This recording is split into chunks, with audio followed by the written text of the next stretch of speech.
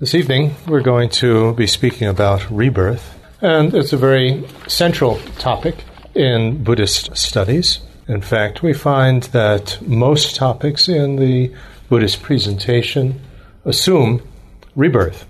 If we think about the precious human life, it's precious because we could possibly have other types of lives, other types of rebirth. So it only becomes something precious and something that we want to have in relation to rebirth. Right? We could have been reborn as something else. So that means that there is rebirth. And in terms of meditation on death, if absolutely nothing followed after death, there would be no point in really worrying about death. But because something follows after death, then we have death meditation in Buddhism. Then in terms of what are we aiming for in this initial scope of motivation in Lamrim, it's for having precious human rebirth in future lives as well. And in order to ensure that we have fortunate rebirths in lifetime after lifetime, then we need to work with karma. And karma, of course, absolutely requires rebirth, because when we act in a certain way, the results of it normally don't come about in this lifetime. In other words, we have somebody who meditates and does all sorts of positive things all their lifetime, and they end up being tortured to death in a Chinese communist prison camp. Or somebody is a terrible, corrupt official, and they never get caught.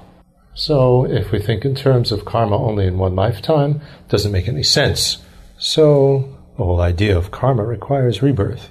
And when we think in terms of the intermediate level of motivation, we're thinking in terms of gaining liberation from samsara. What does that mean? That means liberation from uncontrollably recurring rebirth. It's not talking about one lifetime, it's talking about liberation from rebirth.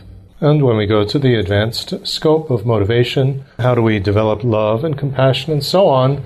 By recognizing that everybody has been our mother, very, very kind to us in past lives. That understanding is dependent on understanding rebirth.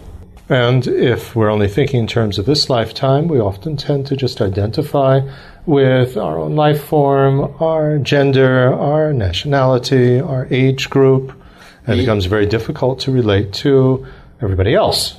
And if we think in terms of rebirth, then we've been every age, every life form, both genders, and so on. So it becomes much easier to relate and develop love and compassion for everyone. And without the understanding of rebirth, then this makes it very difficult for us to really understand voidness, specifically, I should say, voidness of cause and effect. When we speak about rebirth, we speak about beginningless and endless continuity of the mind, and that follows cause and effect. And so if a cause exists all by itself, encapsulated in plastic, without itself having a previous cause, then how could it produce an effect?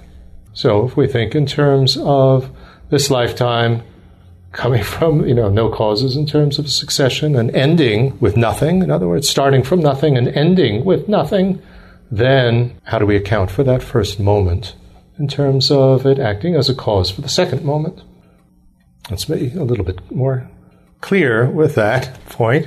If the first moment is just there by itself, first moment of our life without a cause, then it's existing all by itself. It can't produce a second moment. There's no need to go into a detailed analysis of voidness of cause and effect here. I just want to point out that the understanding of rebirth is important for understanding voidness as well. Without rebirth, we really jeopardize our whole understanding of cause and effect and the voidness of cause and effect. Therefore, because rebirth is such a central issue with so many different points in Buddhism, then we can conclude that it is a very important thing to understand. And when I make the distinction between Dharma Light and the real thing Dharma, like Coca-Cola Light and the real thing Coca-Cola, what I'm referring to is Dharma light is Buddhism without rebirth. The real thing is with rebirth. Dharma light just becomes be a nice person, don't hurt anybody, and try to overcome your psychological problems by using methods suggested by Buddhism. That's Dharma light. Very nice, helpful, but not the real thing. Okay, so let's try to understand rebirth. And we do that with the acknowledgement that understanding it is difficult. Buddhism is a very sophisticated system, as we all perhaps know, and so the idea of rebirth is also very sophisticated. We're not talking about something simplistic, like a solid soul flying out with wings from one body into another.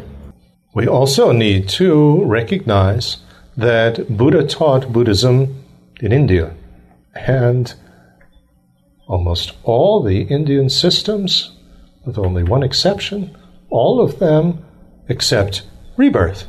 And so, the question here that Buddha was addressing was, how do we understand rebirth? What is it that takes rebirth? In other words, discussing an issue within rebirth, which of course is accepted that rebirth exists. For us Westerners, for many of us, that is not the case. We don't already have a belief in rebirth, and we just need to get a more correct understanding of how it works. Although many Western religions do teach about an afterlife, so it's not completely alien when we talk about rebirth, because if we accept an afterlife, that is some sort of concept of rebirth, even if the only possibilities are in heaven or hell.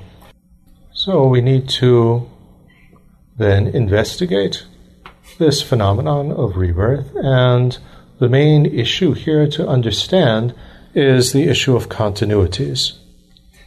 And when we talk about a continuity, we're talking about a succession of moments of something. And of course, then the discussion becomes, do we have a succession of moments of something which always remains the same, or do we have a succession of moments of something that is constantly changing? So we're talking here in Buddhism about a succession of moments of something that's changing from moment to moment. It's not that each moment is the same. It's not a succession of the same moment. It's a succession of different moments, one after the other. If we can use an image, we're not talking about a succession in the way in which, for instance, a piece of luggage moves along a conveyor belt in the airport, in which the luggage stays the same, it's just going from one place to another, or in our example here, from one moment to the next moment. This is not the type of succession that we're talking about in Buddhism. With rebirth, we're talking instead about a type of succession like a movie. It's a continuity of moments, and each moment in the movie is a different moment, a different scene.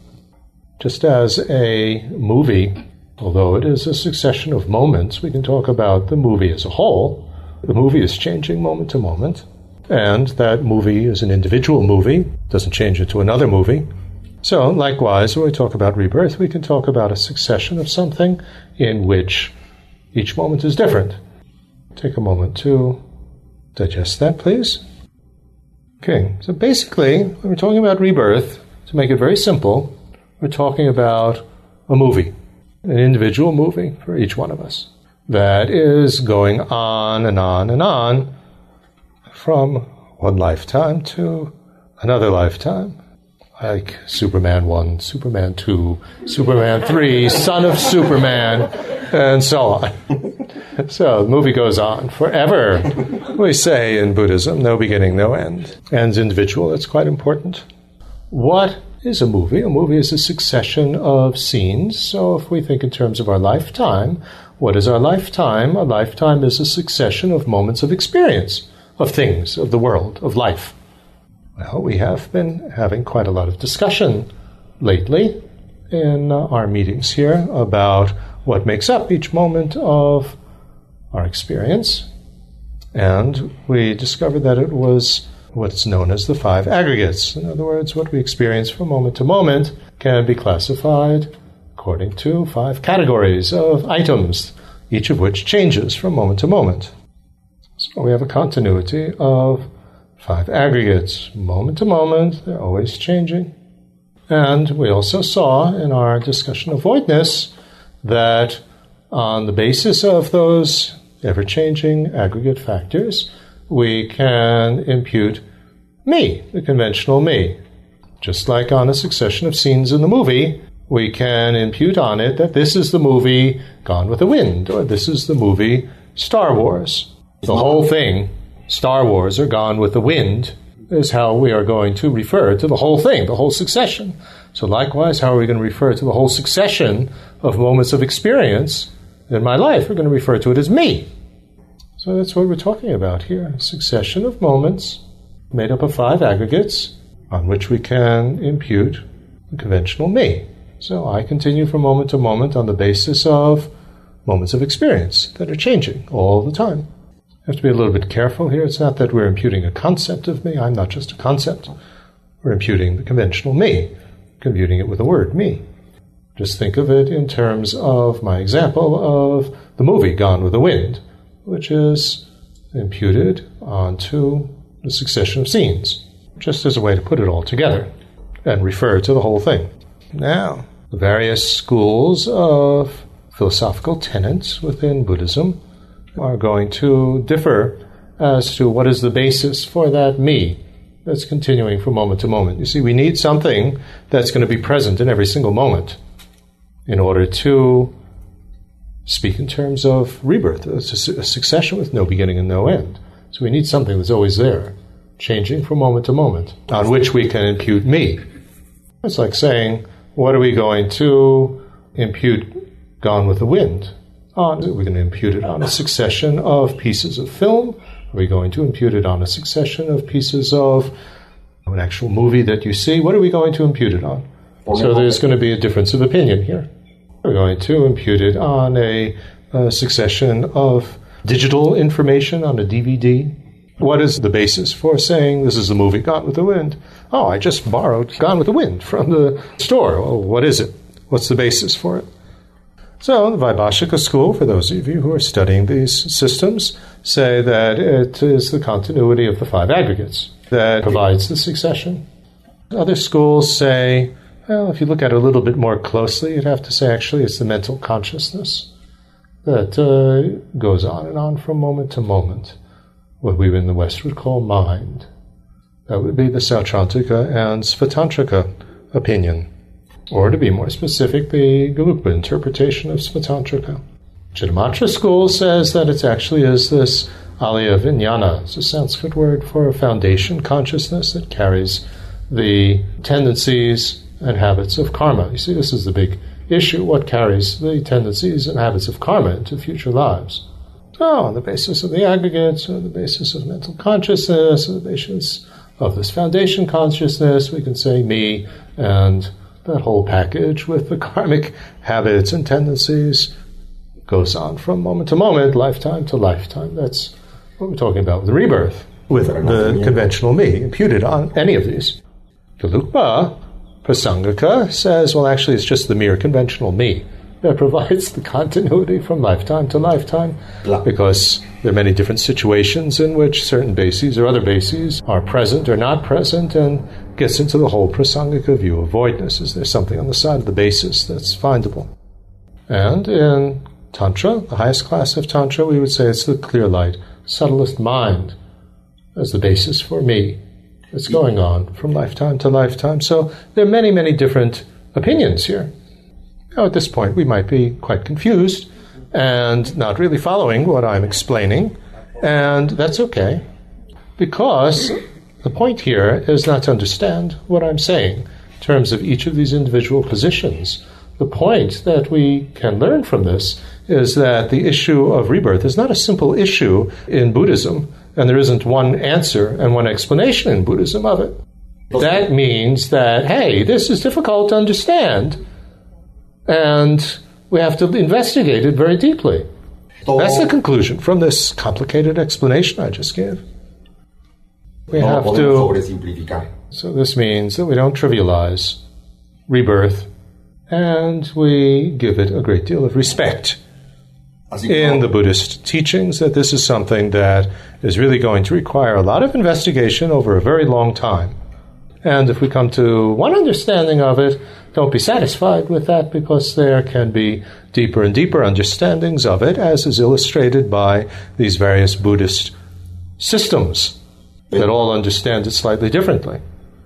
But all of them are agreeing that basically what we have here is a succession of moments of something that's changing all the time.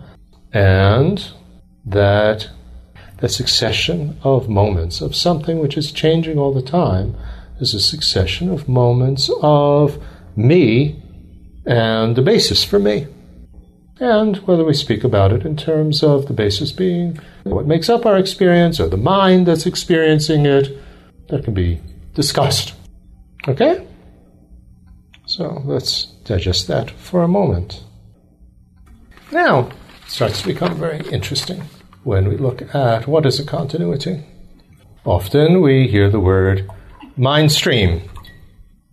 A mind stream is changing from moment to moment, isn't it? Now, what comes to our mind when we think of a stream?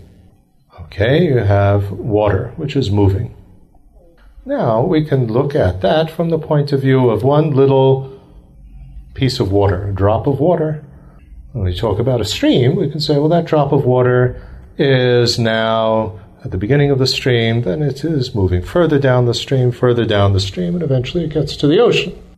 Is that what we're talking about when we're talking about a mind stream? No, it's not that. It's not that there is some mind, like a drop of water, which is moving down the stream from its beginning to its end. Think about that. Buddhism, we're not talking about a mind that is basically not changing, saying the same thing, that's just moving through time and experiencing different things, like a drop of water, changing its position, moving down the stream. So, what do we mean by a mind stream that's changing all the time? Well, we can look at it from another point of view. If we're standing on the shore and looking at the water that passes by, we can say in each moment there's a different drop of water passing by. Is that what we mean? Is that an accurate analogy for the mind stream? Or is there something wrong with that analogy? So think about that. See, I'm making these exercises very purposely because the whole process of trying to understand rebirth requires thinking about it. Okay, so check out this analogy with a different drop of water going by in the same position in the stream. Okay, is there anything wrong with that analogy? And if so, what? That there is an observer that does not change. There's an observer that doesn't change. Okay, that's one point that is wrong with the analogy. Yeah. What else? That there's a me separate from the whole process of life and experience that is observing one scene after the next. What else is wrong here? Karma would not be observed there. Karma wouldn't be observed there. Well, in a sense, there is a succession of drops that are passing by, and it is an orderly succession because one drop is further upstream than another drop, and they're following in an order. It's not that one drop is going to run ahead of another drop. It's going to follow in a succession. So that's not the problem. Yes? It's all the time the same drop. It's the same thing that has the same internal characteristics that don't change. That is correct. But we have to qualify what you're saying, make that a little bit more clear. In our example of the stream, a drop of water is 100 meters upstream, and then it's 50 meters upstream, and then it's 20 meters upstream, and then there it is in front of us. And now it's happening, it's the drop in front of us, and then it's going further downstream. Well, life isn't like that. It isn't that tomorrow is existing somewhere upstream, like a drop that's already there, and moving closer and closer to us, and now we experience it, and then it goes downstream. That's the other thing that's wrong with the analogy. So we don't have a succession of moments, all of which are already existing. So when we talk about a mind stream, we have to Be quite careful what we understand by a stream. What if we are not outside observing, but we are inside the river? Okay, so what if we're not outside the river, but we're inside the river? Where are we inside the river? Is there a me that is floating downstream, like our drop of water? No. Is there a me that's changing in terms of, there's a me of tomorrow and there's a me of the day after tomorrow, and that's getting closer and closer, and every day there's a different me. And then it becomes the me of yesterday. It's the same problem with the drops of water. It's not like that. So the I can be imputed on top of every drop of water, but there isn't an I there. In simple language, we can refer to each drop of water, we can refer to each experience as me. But there isn't a findable me on the side of each drop, on the side of each experience. Each drop of the Rio Grande River is a drop of the Rio Grande River. But you can't say that each drop is a different Rio Grande River, even though the drops are different. Think about that. That's rather profound, by the way. What makes it the river Rio Grande? It's the same question as what makes this mental continuum me. Okay. What makes it the Rio Grande River? Is there anything in each drop of water, a little stamp that says, this is Rio Grande water? No. No, there isn't. So it's just a convention that people have agreed upon. That's the name. It could have been called by quite a different name by the Native Americans who lived along that river. I'm sure it was. So the river is what the name refers to. When we talk about the river, well, what are we talking about? We're talking about what it is we're giving a name to, what the name refers to, on the basis of drops of water that are changing all the time. But when we talk about me, well, who am I? I'm, well, what the name me refers to. It could be me, it could be I, it could be in any language, it could be a name, it doesn't matter. It's a convention. My parents agreed upon the convention that for this particular period in my mental continuum, the name Alex is going to refer to me. In another lifetime, other people might decide on a different convention to call me something else. I'm not the name, what the name refers to. When we get married and change our names, is it still me? It's still me, on the basis of ever-changing moments of experience. Now, I'm not just one experience that's moving down through time, although we might identify with one period of our life of being young and healthy, and we still think of that's me, even when we're old. Isn't me a succession of experiences that are all waiting off stage in a line, waiting to come in and play on the stage and go off to the other side of the stage, like the drops in the river? No. And it certainly isn't a me that's sitting in the audience and watching these experiences like something on the stage. So it's just one experience after another experience, changing from moment to moment, whether we refer to it in terms of the content of the experience, it's the five aggregates, or referring to it only in terms of the mind that's experiencing it, or the combination of the two. And on the basis of this changing moment-to-moment experiences is me. And we saw with our discussion of voidness, just to sum up what we said, but without going into in detail, that me, we can use to refer to these ever-changing experiences. It's not a me that is some sort of static soul that's not changing at all, that's not affected by anything, that's partless like some little spark of life that can fly out of the body and mind and fly into another one, exists separately from them. It's not that. A me that just flies into this body and then sits in the driver's seat and inhabits this body and controls it and uses it to move around. It's certainly not that. And it's not a me that we saw can be known on its own, separate from a basis. Although we often think like that, as we pointed out with the example of I want you to love me, not my body, not my mind, not my possessions, but just me, as if there was a me that could be loved on its own, or a me that has some defining characteristics on its own side that makes me me, findable by its own power. We each have our own barcode, something like that, regardless of the DNA in each lifetime. There's some basic barcode that makes me me. It's certainly not that. Now, this starts to become not very easy. I shouldn't say start, it's continuing to become not very easy.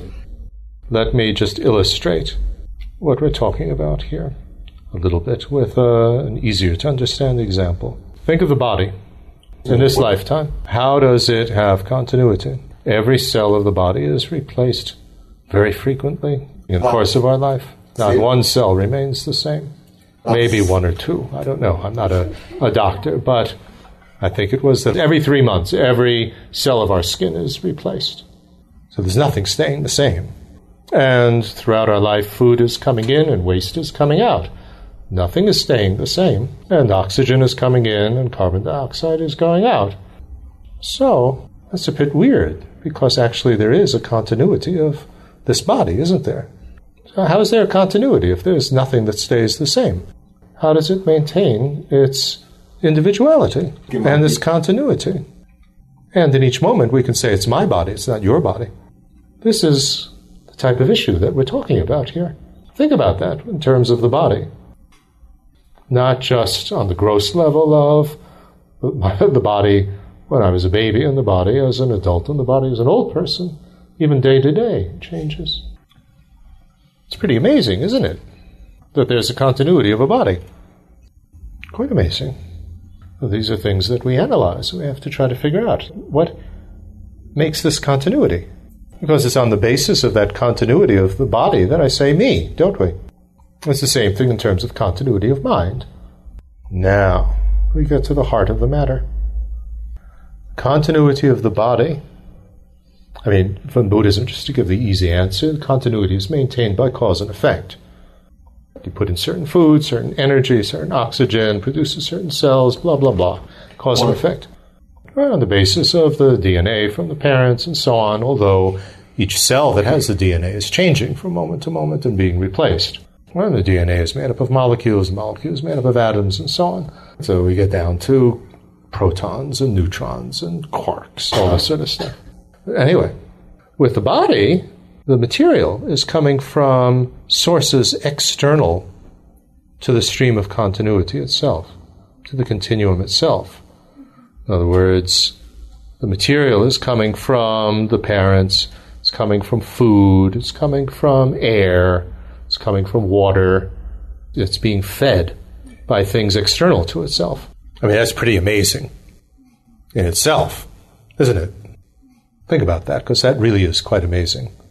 And of course, the cells are multiplying and the cells are producing each other, so there is something coming from within the continuity, but it's being fed by external sources.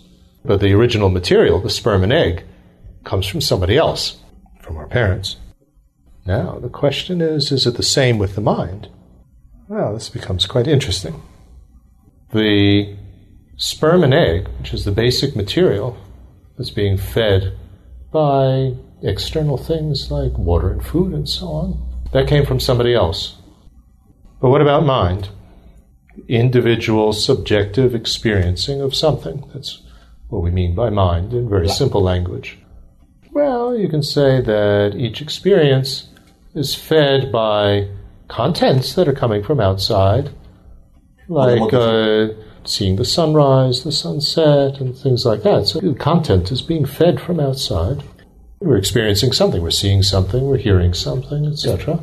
But what about the basic substance? Is it coming from somebody else, like in the case of a body? For example, is my happiness a continuity that came from my parents' happiness? Just like my body is a continuity of the sperm and egg of my parents? Think about that. That's a very essential question.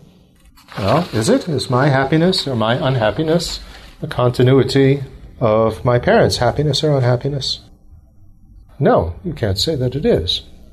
Not in the same way as my body is the continuity of the sperm and egg of my parents. So where does happiness and unhappiness come from? It's not coming from somebody else's happiness and unhappiness. My happiness and unhappiness we're talking about. Is it coming from, first there are some elements, some atoms of sperm and egg, and then all of a sudden there's happiness?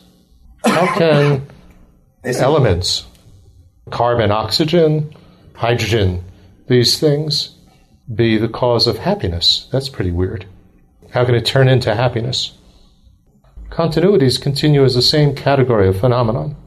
The tree turns into wood, the wood turns into a chair, the chair turns into firewood, that turns into fire and ashes and so on. So it's basically material.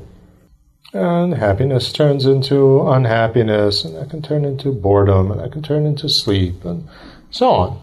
It stays in the same category of an experience. But can atoms of matter turn into happiness? Can a table change and turn into happiness like the table can change into firewood? No. So, if happiness can't come from parents' happiness, somebody else's happiness, and if it can't come from matter, where does it come from? Remember, at the beginning we talked about the voidness of cause and effect. If happiness just existed by itself in a plastic bubble, there it was, a moment of happiness, then it couldn't produce a next moment, could it? And it wouldn't have a previous moment because it was just there. Well, that becomes strange. If it has a next moment, it has to have a previous moment. So, by that logic, you have beginningless rebirth, beginningless and endless mind. Because when you're a Buddha, that's no longer rebirth, but there's still a continuity of mind. So think about that. If there is a next moment, there has to be a previous moment, and that previous moment of happiness or unhappiness has to be a previous moment of happiness or unhappiness. And it's not somebody else's happiness or unhappiness, so it has to be my happiness or unhappiness. In other words, we have to call that previous moment by the name me, just as we're calling the present moment by the name me. We can't call it by the name you. Think about that. We're talking about the first moment of the mind in a particular life. That's another question when that occurs, but let's not get into that. After a few moments of thinking about it, we're certainly not going to understand it. This requires a great deal of thought.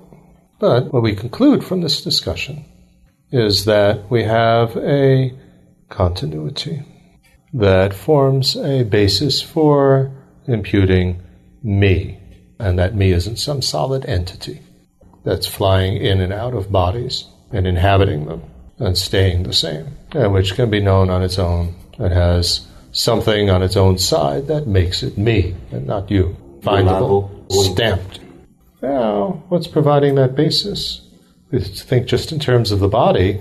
Well, as we saw, the body in each lifetime is the basic substance is coming from somebody else's body, and it's constantly being replenished by food and air and water and all these things coming from outside. And there's nothing staying the same in each moment in the body.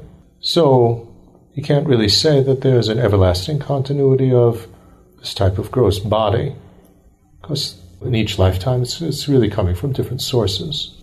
That's caused by karma, by the way, what type of body we have.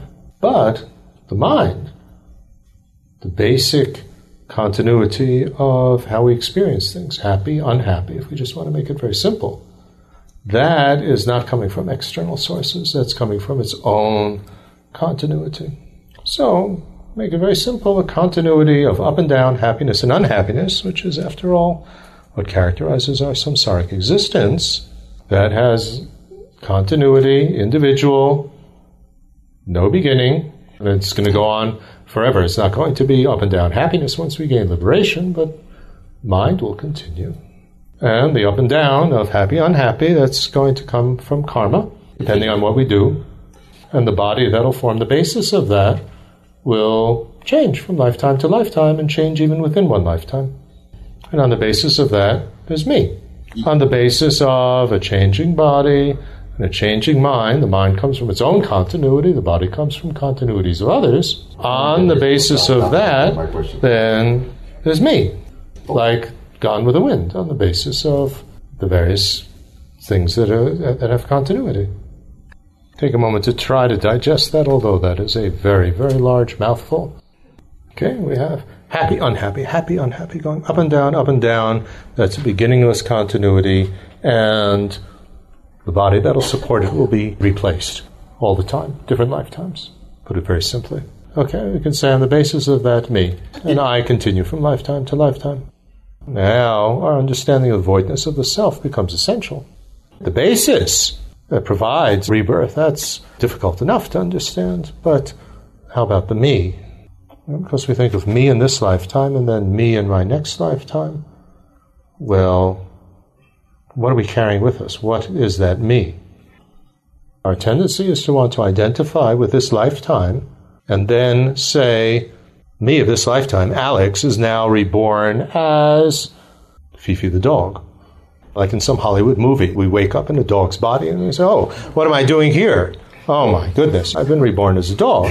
But it's me, Alex, the human, being reborn as a dog. It's not like that at all. We're not any of the moments of the continuity.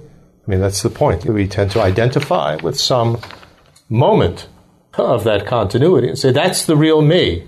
And that's what's going to reincarnate. Well, it's certainly not that. The basis is changing moment to moment. Remember that. So is it the same me in this lifetime and in the next lifetime? And in the past lifetime?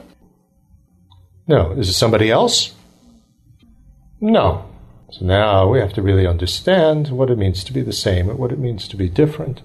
Is it the same me who was a baby and the me who's an adult? Is it?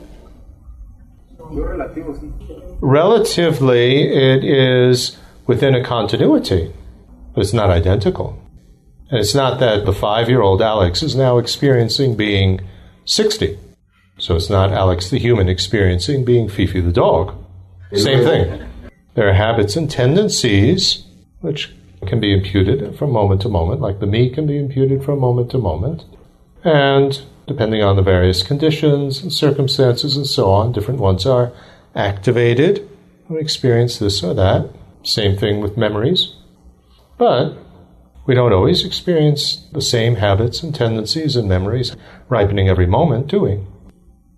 Some tend to repeat during our life, but some of the things that we did as a child, we don't do anymore. And different things ripen at different times of our life. Yeah, we've built up tendencies and habits, a karmic point of view with no beginning. So in each lifetime, the cluster that will ripen will be different. So we can be very different in one lifetime to another lifetime, depending on, of course, cause and effect, but it's still a succession of me. So this is not easy. It's not easy. Because when we tend to think, may I have a precious human rebirth, we tend to think of me, Alex, may I have a precious human rebirth. So Alex in another precious human rebirth, with everything that I have now coming with me and being activated in the next life. And it's not like that. That's not very easy to work with, because we would like it to be the same me, but identical me, solid, as if there were a solid me that will go into my next life and have a precious human rebirth. So it's not a solid me in my next life who's going to be the same solid me as this lifetime, or a solid me in the next life. That's going to be a different solid me from the solid me in this lifetime, because there's no such thing as a solid me. And even if we look at tulkus, these reincarnate lamas among the Tibetans, I have the great fortune to have known very, very closely my own main teacher in 2 lifetimes. I know him very well in his last lifetime. I know him very, very well in this lifetime. He'll be 22 in a couple weeks. Now, is that the same person? Well, it's a continuity. There are many things that are similar, but not identical. So what we see repeating in this case are the strongest habits, the strongest tendencies. Like, for instance, he was the debate partner in his last lifetime of His Holiness the Dalai Lama. In this lifetime, he absolutely adores and loves debating. In last lifetime, he had very close connection with His Holiness the Dalai Lama, with various other people, with me. And in this lifetime, he also has those strong connections and was able to meet these various people very quickly, very easily. So we have to remember the principle here. If you benefit or harm another person strongly, with a very strong motivation, that's going to build a karmic connection that will continue in future lifetimes. If you just pass them in the street, well, sure, you pass them in the street, but that's not building up a strong karmic connection. So if we really want to build up strong, positive connections with various people over many lifetimes, then we need to try to benefit them with very, very strong motivation. Help them. And build up very beneficial habits with meditation, for example, but with a strong motivation. Strong motivation is very essential here. If we build up meditating with a strong positive motivation, okay, that tendency is going to be really strong, so there's a greater chance it'll be activated in the next lifetime. But if we spend all our life working in an office which we hate and we have no motivation to be there, that doesn't necessarily build up the cause to work in an office again in our next lifetime. So when building up a habit, motivation, first of all, it has to be a positive one, and we don't want to build up a negative one, but it needs to be a positive one and with a really strong positive motivation. And don't worry about, is that person in the next lifetime identical to me or different from me? Because if we're thinking in terms of a solid me, it's neither of those.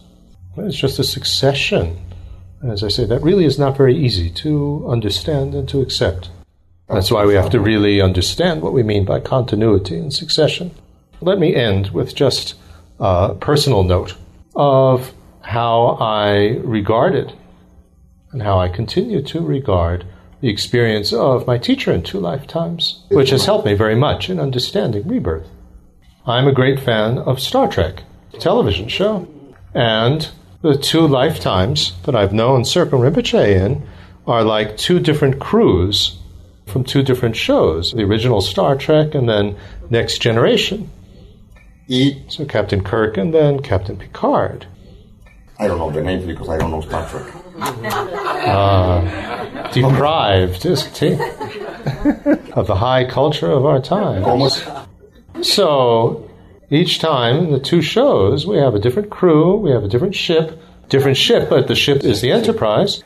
Now, I've gone on world tours with the old Serpent Rinpoche and his attendants, and the new Serpent Rinpoche and his attendants, who are different people. I've been fortunate to be a member of both crews and translate for them. And there's a succession. There are many similarities, but there's nothing identical at all. So that's helped me very much to understand that rebirth is sort of like that at its best. When you have a really positive mission for your Star Trek, and they continue that mission. So that's a little bit about rebirth. And what I wanted to do with this introduction was to get you to start thinking about it. I know some parts of what I've explained have been difficult, but I did that purposely to try to get you into this whole thing of when we come across a difficult topic in Buddhism, you don't skip over it and you don't trivialize it. And not be afraid of it either. But just try to pick up the pieces about it, understand what's involved in trying to understand it, and then work with it. But, as I mentioned in the very beginning of this lecture, understanding of rebirth is so central to just so many topics in Buddhism that it's not an issue that we can ignore. And the deeper and more accurate we understand rebirth, the more profound our understanding will be of all the other topics in Lamrim. And as we get older and older, for many of us, this issue of rebirth becomes more and more relevant as we face our next rebirth. Of course, you could die very young as well, but as you get older, the reality of one's mortality becomes more evident. So what are the main points we have to try to figure out? We have to figure out what is a succession, what's a continuity, how does my body have continuity, and what about continuity of mind, and how does cause and effect work here, and what is the conventional me in relation to a body and a mind. These are the main pieces that we need to understand, to put together to understand rebirth. Okay? So, it's rather late. Maybe we have time for 1 or 2 questions. Okay, so she has learned that 16 weeks into the pregnancy, the baby, the fetus, is complete in all his sensory system. And that at that point he starts to have sensory experiences and he begins to form a consciousness of himself. So what would the Buddhist point of view say to that? Buddhism has its own explanation of the development of the fetus, And it also divides the various stages into periods at this number of weeks. First, you have to have the division into eye cells and ear cells and nose cells and these type of things. And only on the basis of that can you then have that supporting different types of consciousness and so on. So there's a whole series of developmental stages, and I must confess that I don't remember the specific week in which each of these things manifest. But you have something similar in Buddhism, quite a detailed description of the development of the fetus and the development of the mental faculties. Any other question? So he wants to ask the relationship between karma and astrology. So is it karma that determines that in any particular life I will be reborn until under such and such arrangements of constellations, for example? Or is it the other way around, that the astrological setup is more important in causing me the experiences I have in any particular life? This is a very interesting question and rather a complex one. What you have to look at is if we have beginningless karmic tendencies and habits, what causes one particular cluster of it to ripen at this moment and another one to ripen at another moment? This is the issue. Now, if we look at the description in the 12 links of dependent arising, what causes karma to ripen is two factors.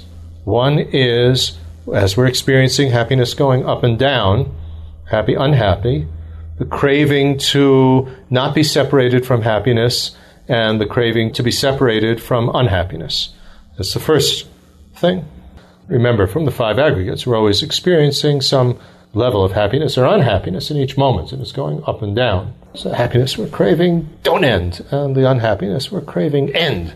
And in addition, we have what is called an obtainer attitude. That's a whole possibility of several attitudes. To put it very simply, identifying a solid me with what's going on now.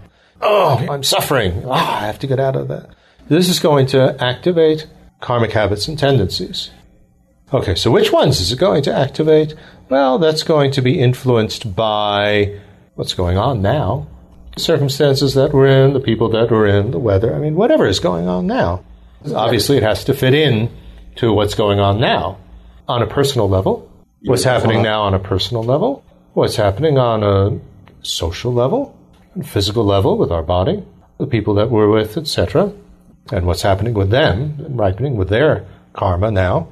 But you'd also have to say that it has to fit in harmoniously with the general situation of the universe as reflected in an astrological pattern.